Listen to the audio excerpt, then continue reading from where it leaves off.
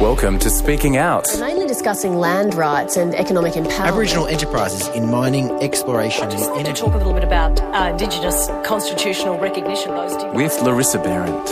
It's a fresh view coming on ABC Radio. This is Speaking Out. I'm Larissa Behrendt. National Cabinet has met to discuss an easing of COVID-19 restrictions, favouring a staggered approach. Joining me to discuss this and the other big issues of the past week are Professor of Indigenous Policy, Lyndon Coombs, and Professor of Indigenous Workforce Diversity, Noreen Young, both at the University of Technology, Sydney. Noreen, how do you feel about the easing of restrictions? I'm on the Save Lives side, so I think the staggered approach is the best. One thing that does worry me is mental health. I think everybody is starting to feel the effects of isolation, and so I'm all for the staggered approach. I don't think that's a bad thing at all. Lyndon, ultimately any decisions will be in the hands of the states and territories. How do you think that's been working, particularly the National Cabinet that's seen the federal government working with states and territories? Has there been enough of a coordination? Yeah, look, I think it's been pretty good, actually.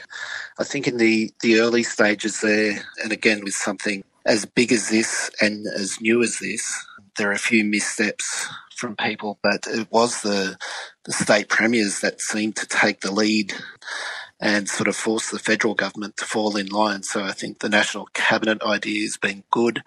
If you look at this response as opposed to the bushfire response, I'd mark all the state, territory and federal governments much higher. So I think there's been a much more mature approach. There's still obviously some politicking and game playing, but overall I feel that this approach has worked pretty well, and I think that's sort of reflected in the number of cases and number of deaths. Scott Morrison's leadership was heavily criticised during last summer's bushfires. What have you made of his performance throughout the COVID-19 pandemic? Okay. As I said, I think that the path was sort of laid out for him by the state premiers, and I do think that there was probably a little bit of confusion early, but that's understandable. I'm sort of not a Scott Morrison fan, but I find it difficult to mark him too harshly in his approach to this one, whether that's sort of lessons learned from the bushfire response or just having a more collaborative approach. I'm not sure, but I think it's been better. Noreen, what have been your observations about the effectiveness of bipartisanship during this time? Clearly effective, and I think the only approach that could have been taken, and a bit like Lyndon, Scott Morrison had a slow start in terms of his response, but the bipartisanship, and especially inviting Jacinda Ardern in over the last few days, I think has been really effective. I think the premiers have really shone. I'm not a fan of the government in New South Wales, but I think Gladys Berejiklian has been impressive. Dan Andrews has been super impressive, as always. But it's really pleasing to see. It's the kind of thing we need. If we could take this approach all the time. I'm one of the people who says that the opposition leaders should have been in the cabinet. I think that was silly, and that says that there's still that, as Lyndon says, politicking going on. But I think it's been much more effective than things could have been if we had been relying on just the government. I might just follow up with getting your thoughts on the contributions of Anthony Albanese during this time.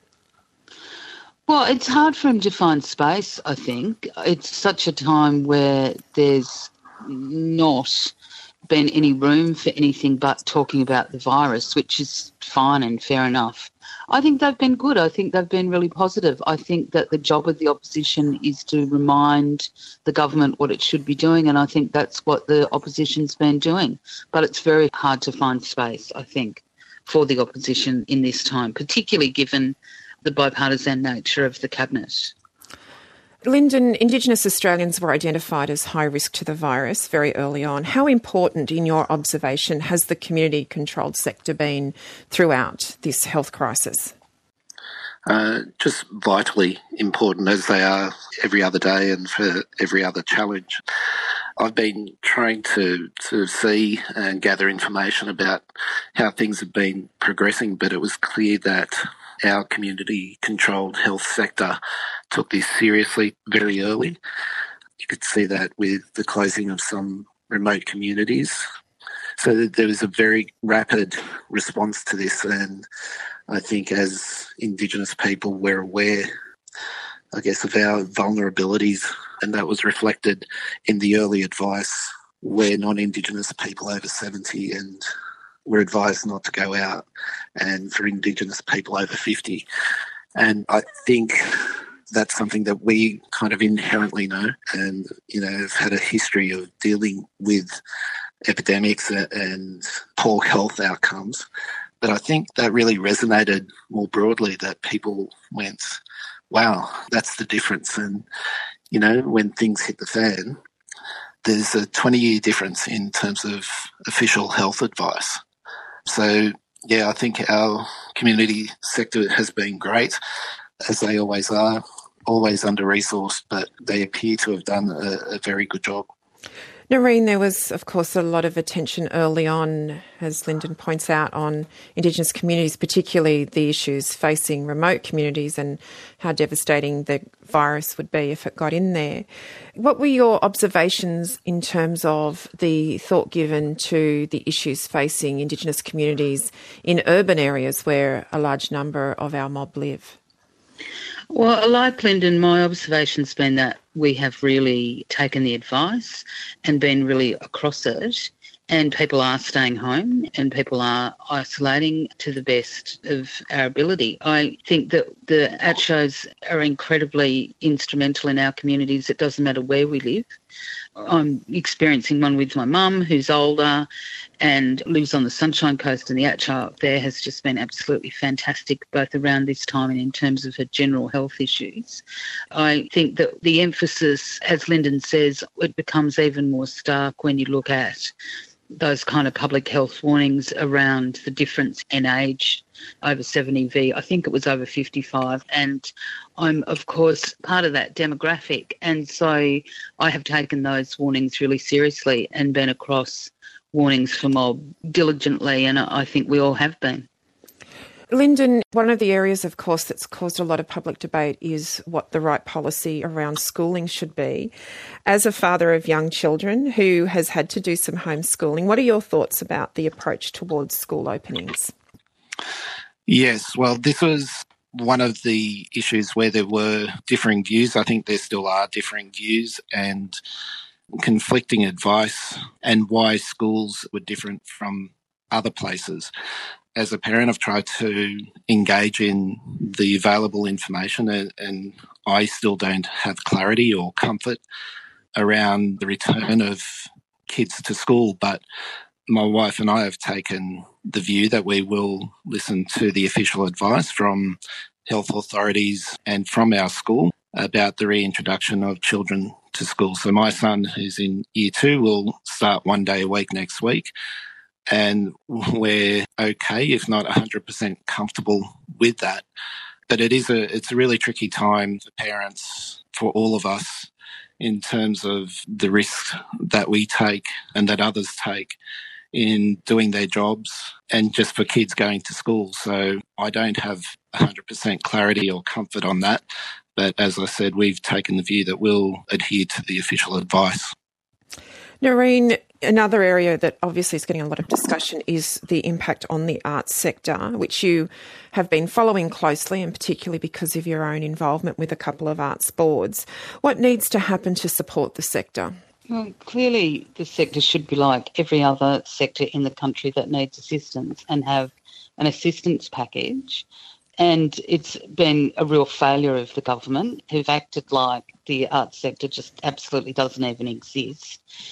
Secondly, I think that the exclusion of most arts workers from the JobKeeper allowance is an absolute disgrace.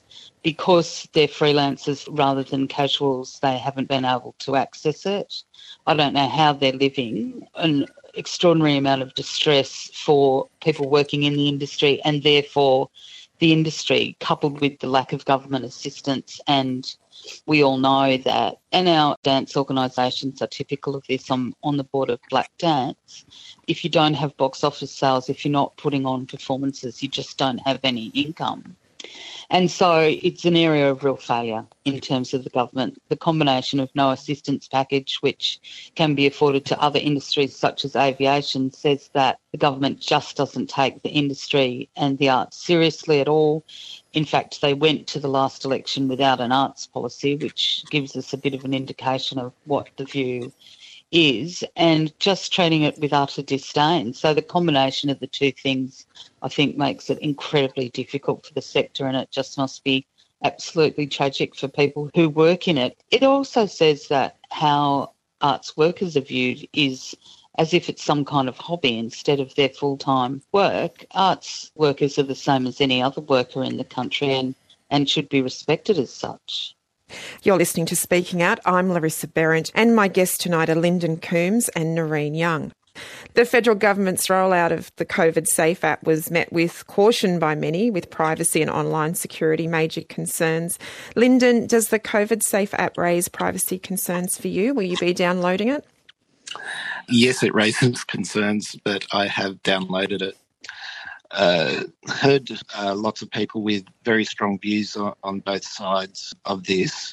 I felt a bit of a civic duty to download it, and I know that I'm pretty careless when it comes to private information and being a bit more safety conscious around that. I thought it was another, little lever that we'd be able to use to get on top of the virus. And I think that underlying message of sort of we're all in this together swayed me. But no, I do not have confidence in the security of that information. What about you, Noreen? Where did you land on it? I'm on the side of interventionist measures in public health, so I did download it. But like Lyndon, I have concerns about it. Where our data ends up is of grave concern. But I just am very committed to public health and to the duty that we all have to play our role in that. I've adhered to the isolation measures very carefully for my own protection as an Indigenous person of a certain age, but also for the community, from the community perspective. I don't want to be part of spreading it.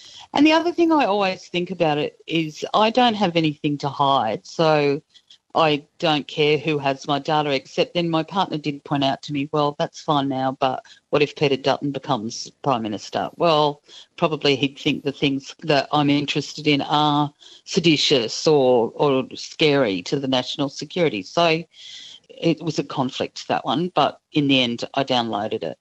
As COVID-19 restrictions begin to be eased, many will start to see the light at the end of the tunnel. With that in mind, what is the first activity you'll be scrambling to do once the current social restrictions are lifted, and why, Noreen? Schnitty from the pub. You didn't even skip a beat when you answered that. No. Well, because it's all very well and good. It's all well and good to get takeaway, but I just don't think a schnitty and chips with gravy are going to be okay by takeaway. You're just not going to have that crispy thing that you get with your pub meal. So my first thing is a schnitty from the pub. What about you, Lyndon? Look, I try to put on this facade as a sophisticated gentleman, but I just want to go to the pub, drink beer and watch footy with me mates, pretty much. Well, the pubs will be doing a great business with you too. That's right. Well, we do try to put on the sophisticated academic, but that's just not the reality. My guests this evening have been Professors Lyndon Coombs and Noreen Young, and you will have noticed that Professor Coombs joined us via FaceTime, so apologies for the sound at moments. You're listening to Speaking Out. It just comes down to showing, sharing, respecting. The world from an Indigenous perspective on ABC Radio. This is Speaking Out on ABC Radio, Radio National, Radio Australia on podcast and the ABC Listen app. I'm Larissa Behrendt, and if you like what you're hearing, why not rate us on your app, and that way other people can find us and hear our stories as well. The Uluru Statement from the Heart, delivered in 2017, put forward a clear set of reforms towards Indigenous self-determination.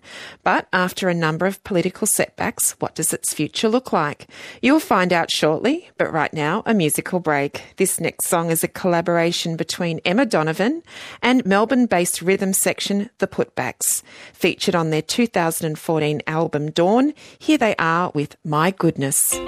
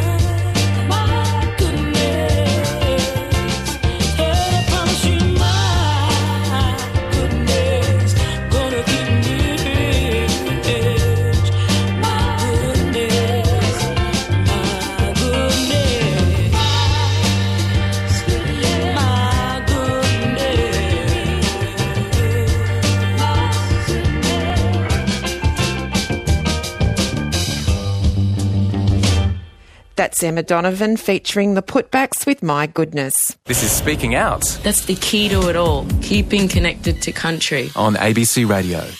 In 2017, the delivery of the Uluru Statement from the Heart provided renewed hope for the treaty movement and reignited conversation around our nation's shared past. But where are we now? How will the momentum of the Uluru Statement be maintained in 2020 and beyond? And what is the importance of understanding and knowing our histories in this process? Joining me to discuss this further are Teela Reid, Gunnar Maynard and Thomas Mayer. Teela is a Wiradjuri and Wailwan woman and a lawyer and was previously Australia's female Indigenous youth delegate to the United Nations Permanent Forum on Indigenous Issues. Thomas Mayer is a Larrakia man who has been an official for the Maritime Workers Union and has turned his advocacy skills to the Uluru Statement. He is the author of Finding the Heart of the Nation, The Journey of the Uluru Statement Towards Voice, Treaty, Truth. And Gunnar Maynard is a lawyer who was named 2019 NAIDOC Apprentice of the Year as a result of a German language internship program he completed at one of the world's largest international law firms. Thank you all for being here tonight on Speaking Out. I've asked each of you to prepare an overview of your perspectives on these themes. So let's begin with you, Teela. With respect, I guess, to the Uluru Statement from the heart, the way in which I became involved in the movement was back in 2016, where there were some meetings conducted prior to the constitutional dialogues that were held around Australia.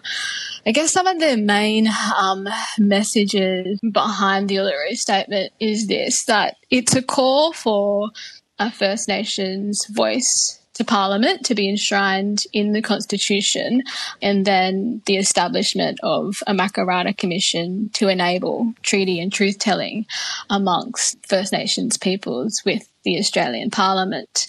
I guess it's really important to recognise that this is not the first invitation to be heard. There have been many petitions in the past, such as the Barunga Statement, the Larrakia petition, letters to the Kings and things like that First Nations peoples have issued to the Parliament. And I think one of the most important things to remember is that the calls for a voice and treaty and truth-telling are not new calls. So the Uluru Statement was issued to the Australian people in May 2017. But it's interesting to note that in 2015, Aboriginal and Torres Strait Islander leaders gathered at Kirribilli and issued directly to the government the Kirribilli Statement. And this statement was really profound in terms of it said directly that symbolism at that point in time had been rejected and would not be supported by First Nations Australians.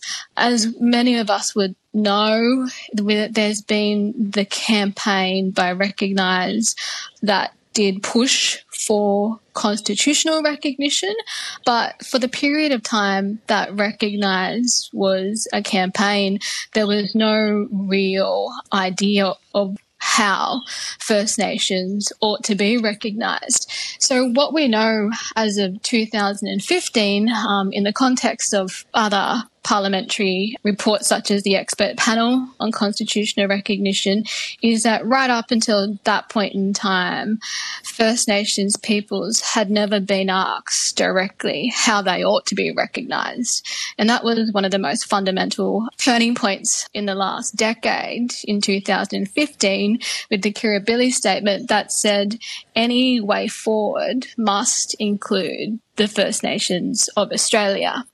We also knew in 2015 that any tinkering or symbolism such as a preamble, such as amending or changing the race power that was altered in 1967 would not go far enough, or nor would it be supported by First Nations. So at that point, the Kirribilli Statement was really the catalyst for establishing the Referendum Council. And I think it's important at this point to note the leaders, particularly in the Aboriginal community, who really took charge of that process, which is, of course, Professor Megan Davis, who's the brains behind the design of the constitutional dialogue process, and also in particular Arnie Pat Anderson, who was just formidable right throughout this constitutional process, but also in all of the other things that Anipat achieves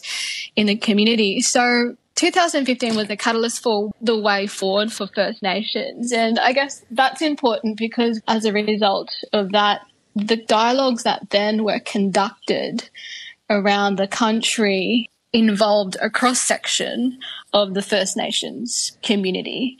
So what the Aboriginal leadership understood at that point was, in order to build a consensus in the way forward and how we ought to be recognised, that we first must get consensus and a cross-section of that First Nations community. And in Australia, this was unprecedented in the sense that there were traditional owners that had to be 60% of the dialogues, 20% Aboriginal leaders in that community and 20% Aboriginal organisations. So that cross-section clearly cut through the Aboriginal community in terms of how we build a robust and reliable process that can shift the nation forward on this issue and not divide and conquer the idea or movement for change.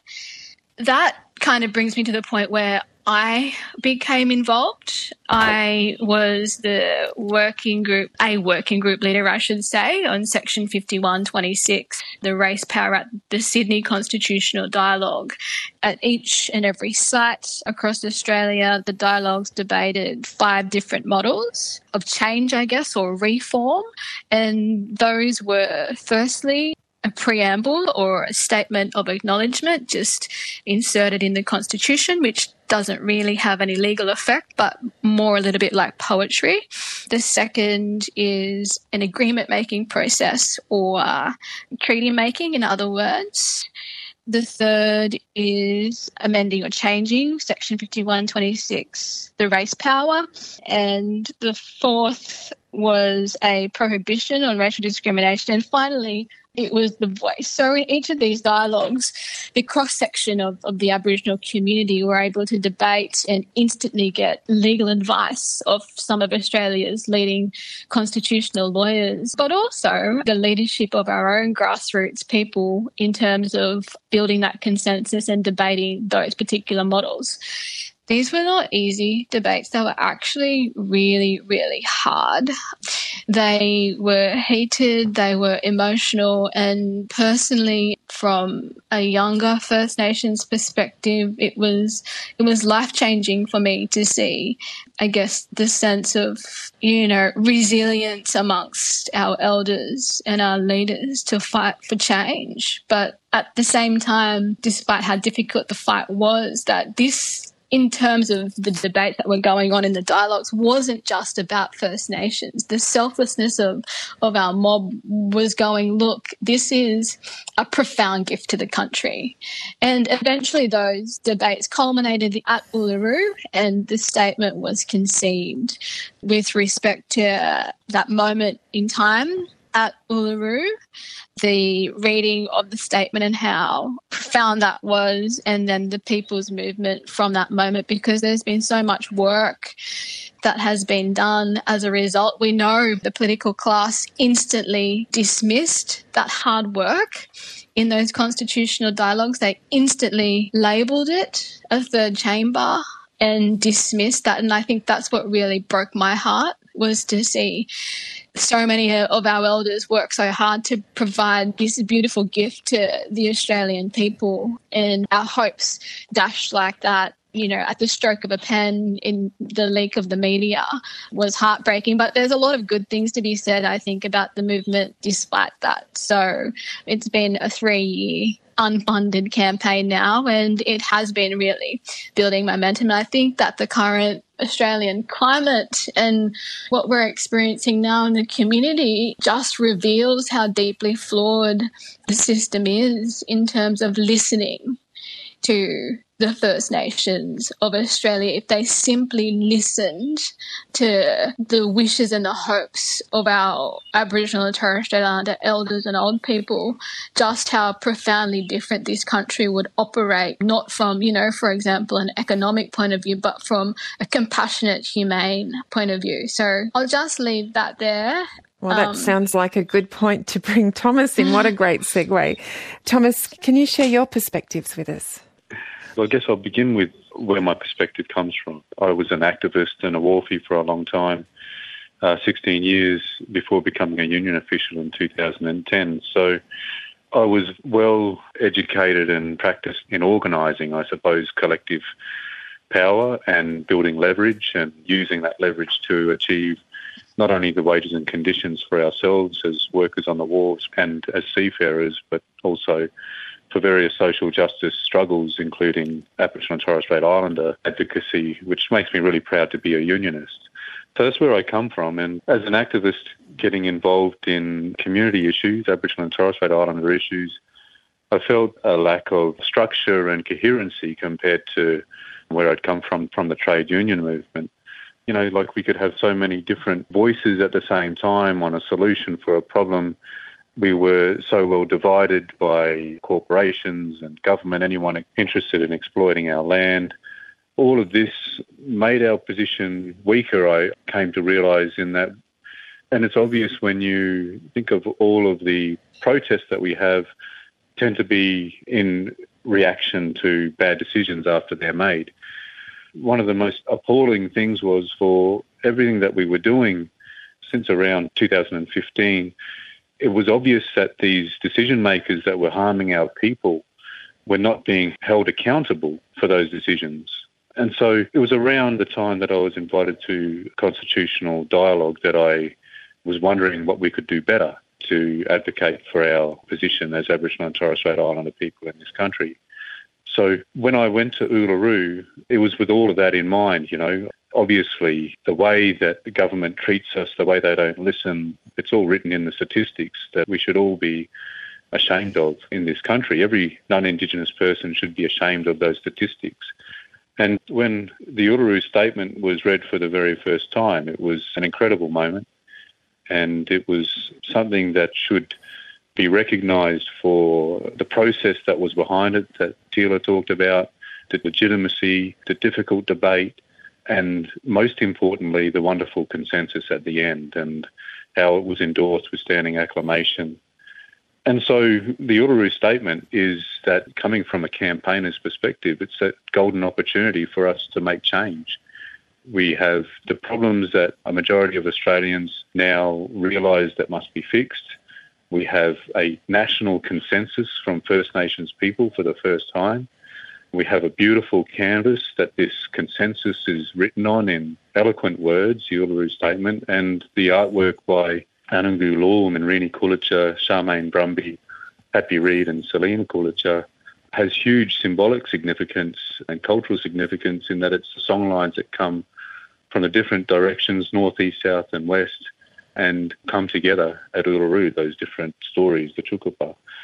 And it's a beautiful thing to look at and to hear, and it's compelling. And so from my perspective, with that consensus, with this amazing artwork and powerful words, it's an opportunity to make change. And it would be an incredible shame if we don't go at this opportunity with all vigour and see that it is achieved. I'm really passionate about what it calls for, voice, treaty, truth, and especially voice, given I think it is the key reform. It's certainly the priority reform that came out of Uluru, in that it is that structure that is absent. John Howard destroyed ATSIC for a very good reason. I was on the wharf when John Howard tried to destroy the union movement by attacking my union, the MUA, and that was all about divide and conquer. He failed at that, but he did succeed at dividing Aboriginal and Torres Strait Islander people, destroying that structure when he repealed ATSIC in 2005. And so the voice I see is really important to rebuild that structure, but particularly constitutional enshrinement of that voice, because it learns the lessons of the past, going back to Fred Maynard, all the way back to the Australian Aboriginal Progressive Association. Fred Maynard was the president of WARFI. That representative body, that structure that was built, was destroyed by the authorities through to ATSIC and through to the Congress of First Peoples. And so the constitutional enshrinement of the voice is extremely important. It's about protecting what we build. Constitutional enshrinement will also give it the mandate of the Australian people, because it will need to pass a referendum, a very difficult task, but we must have the courage to take that task on and achieve it, because we know that every other representative body is destroyed. But that mandate to speak for our people and be heard, the mandate of the Australian people, that politicians must hear it. And although it won't be a third chamber, it won't have a right to veto, the power of this voice is in its collectivism, it's in its structure and being able to choose our representatives that are accountable to the people that choose them, and then being able to have the political power, that authority to speak for us and then campaign for the many other changes that we need to achieve, and also to keep those decision makers accountable, which is not happening right now. And so I even think of it when our recent challenges, if we had a voice, would the environment have been treated so badly all this time if we had been listened to, if we had a more effective ability to affect decisions made about our country? If we had a voice, the problems with native title, would we be able to campaign to change that legislation and improve it and make it less divisive amongst our families and give it the right to veto decisions that are made on what affects our country? And on coronavirus, the present crisis, to have a much more effective way to make sure that those resources were there, that the issues of chronic disease were dealt with before we reach this point where we are now the most vulnerable people in this pandemic. And so I think the voice in the constitutional enshrinement is really, really important. The government is still not there, though the door is still open. And even if they try to close it, we would prise it open because we cannot face this opportunity. Now, even through this, we're looking at ways to continue to educate more people. Not enough people know about it, both black and white. That's the work ahead of us. Keep the conversation going. Ganna, I might ask you now if you could perhaps present your perspectives. Okay. I guess my perspective is kind of unique in that I studied history and law at university, so I'd come at the issues from that perspective. And also, I was very lucky to grow up in a family that was completely dedicated to education, completely committed to the importance of history, and had these ancestral icons like my great-grandfather, Fred Maynard.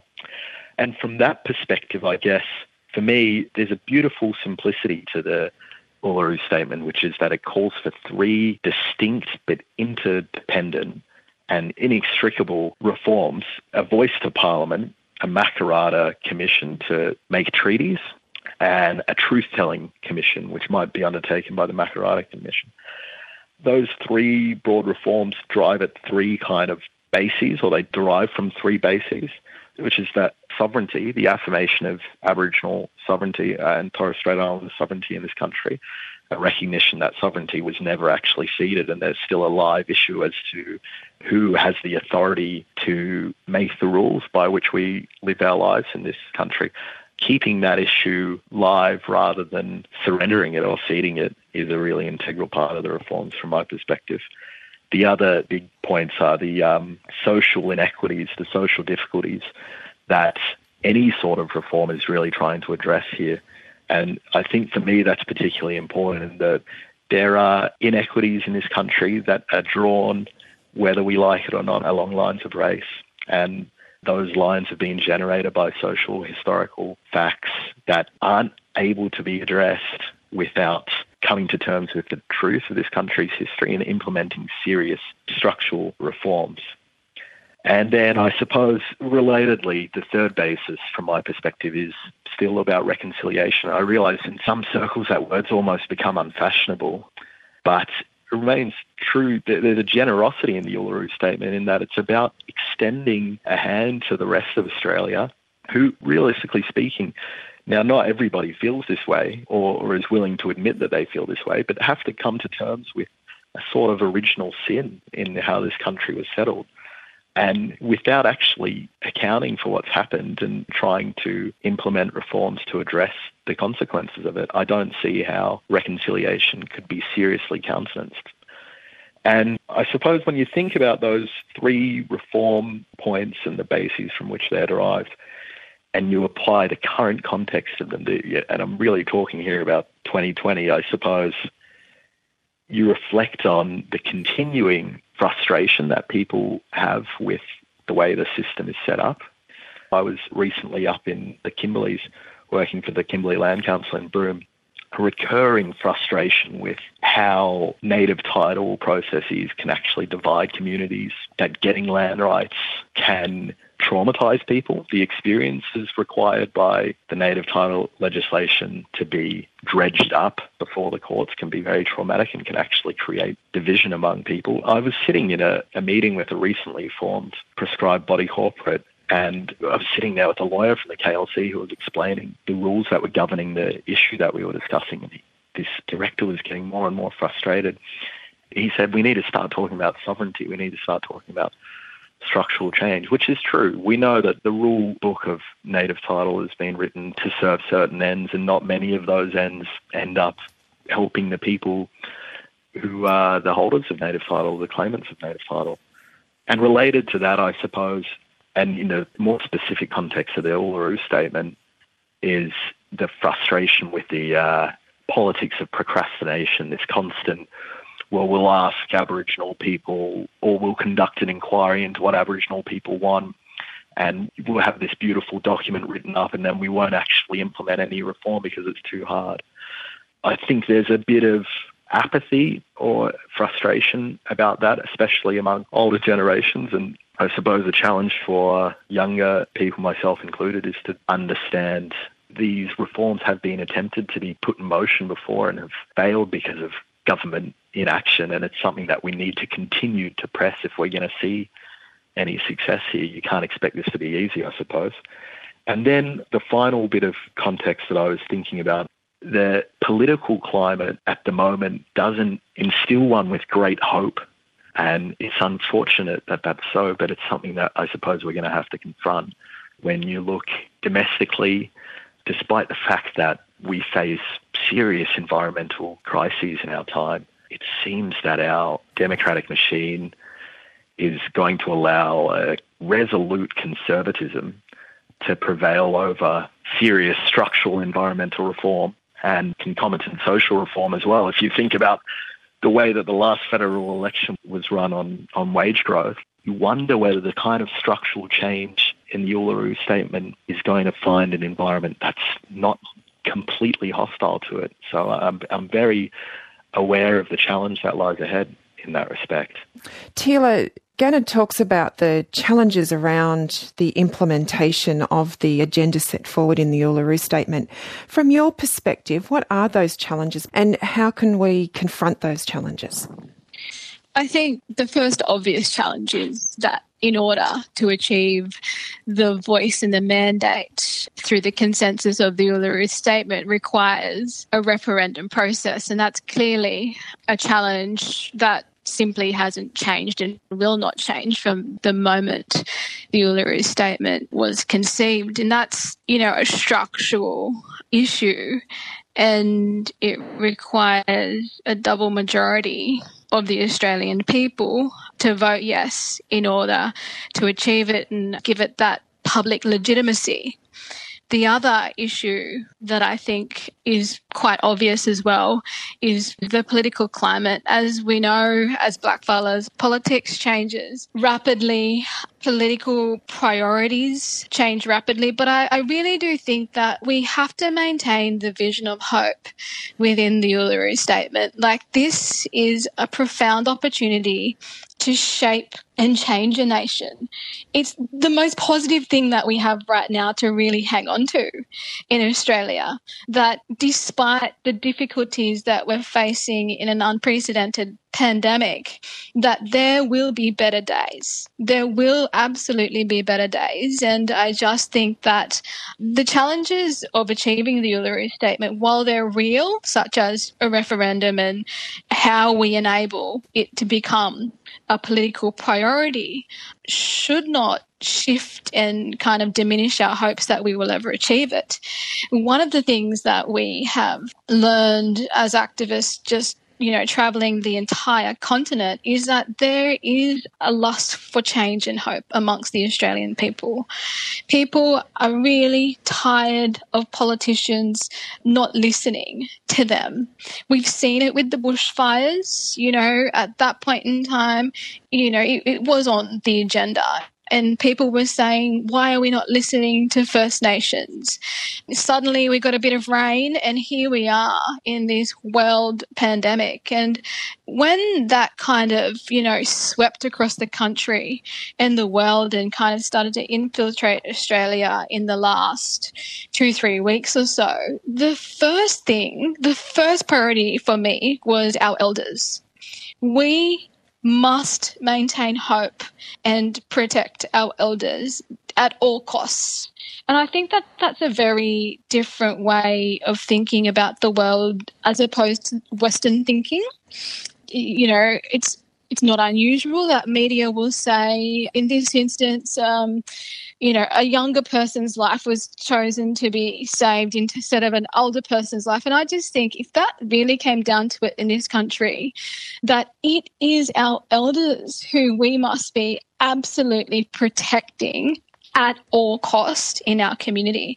So I think the challenges, while they're real and while they have come at us, quite rapidly in the last at least 6 months or so with what's happening in Australia and politics, the one thing that we know, the common thread is this, that there is very little faith in our politicians to do anything right in the interest of the Australian people from a compassionate perspective. And I think that will not change unless there is profound systemic change. Here in New South Wales, we're virtually in lockdown and we're looking, if we break the rules, we're looking at a 6-month penalty in prison or an $11,000 fine or both. And I just think that in terms of the way in which laws are created and made, that they must take into account the perspectives and interests from a First Nations perspective. And if we're able to do that, we're able then to see the world and implement laws and legislation that is, looking at the interests of the vulnerable, that is looking at the interests of our old people. And it's not prioritising the economy over our existence. So I think, while it's a hard time for all of us, that the Uluru Statement is the one piece of hope right now that Australians can hang on to. And I just, in terms of that, there are a lot of our medical professionals on the front line of this particular, people have been categorising it as a war, and it is an invisible war in terms of the virus. That in terms of our First Nations peoples and all the medical professionals, I think that we also need to be keeping them in our hearts and minds in terms of doing the right thing. In order to do the right thing, you don't necessarily need to pass legislation that basically criminalises people. And I think that's a key point in how a voice could affect decisions. Thomas, what role do non-Indigenous people have to play in the truth-telling process? Well, in the truth-telling process, there's 97% of them and there's only 3% of us. The truth hasn't truly been embraced by them yet. And so all of the non-Indigenous people that have accepted the invitation need to get out there and get the rest of Australia to do so. I mean, going back to the challenges for us are far greater and much more harmful to our people if we don't get this done. And that's a challenge, and change that the whole of Australia needs. I mean, we talk about drought.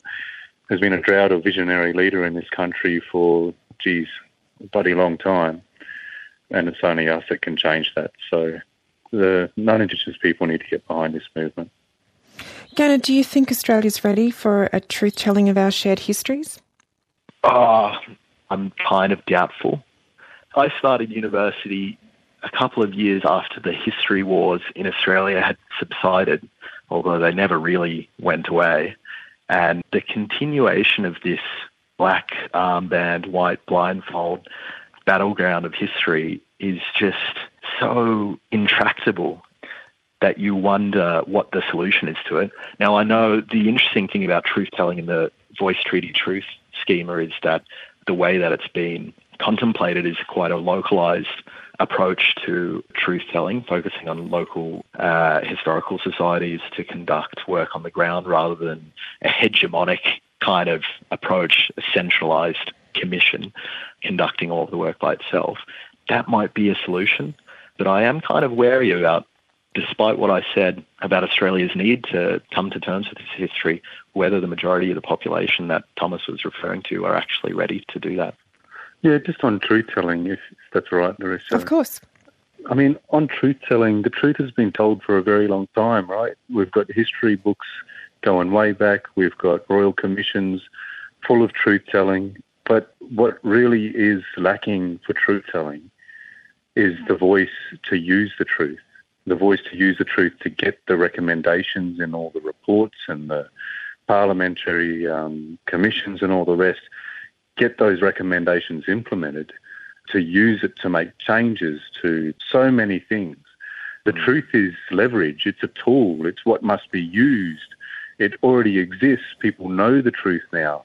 Whether they choose to accept it and embrace it for the need of change or whether they choose to deny it, the truth is something that we can use. We just need to get that voice, that structure, the authority and power to use that to make the changes that we know we need to make.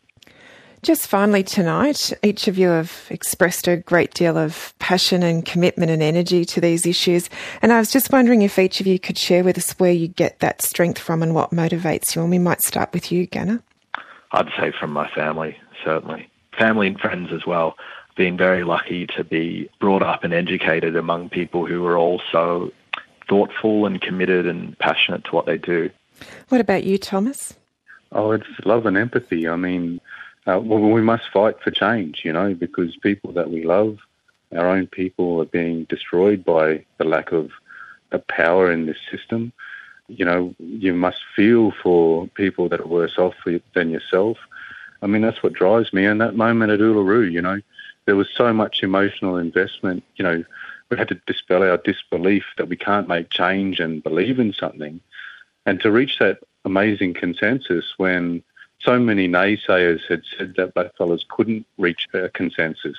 And when some people were, mischievously or dishonestly trying to tear it down all the way along, yet we achieved that wonderful moment, that huge consensus on something that is very achievable yet very powerful. I mean, that moment really drives me along as well. We must achieve it. And last but not least, Teela, what motivates you and keeps you strong? Like Gunnar, most certainly if that inherent, fierce fire that we've learnt from our families, particularly, along the eastern seaboard where we have really borne the brunt of so many, moments in time of, the original invasion to today. And I just think our families have always been at the front line of that. My grandfather would march me off to Lands Council meetings from the moment I could walk, so I recall those moments. But for me as well now as, a lawyer, but also with the experience of growing up in my community, I do feel a sense of responsibility to my people to use this knowledge and combine it with activism to create the change that we all need. And that's just not from First Nations perspective, but I think that that's from an Australian perspective, that the statement was, a great gift to the Australian people, and that's something now that we must fight for. And in our generation, the time is now. What a great note to end on. Thank you guys so much. My guests this evening have been lawyers Teela Reid and Gunnar Maynard and author Thomas Mayer.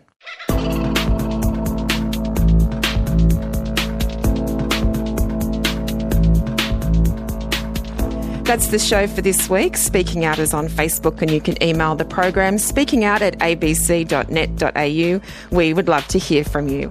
I'm Larissa Behrendt and this is Speaking Out.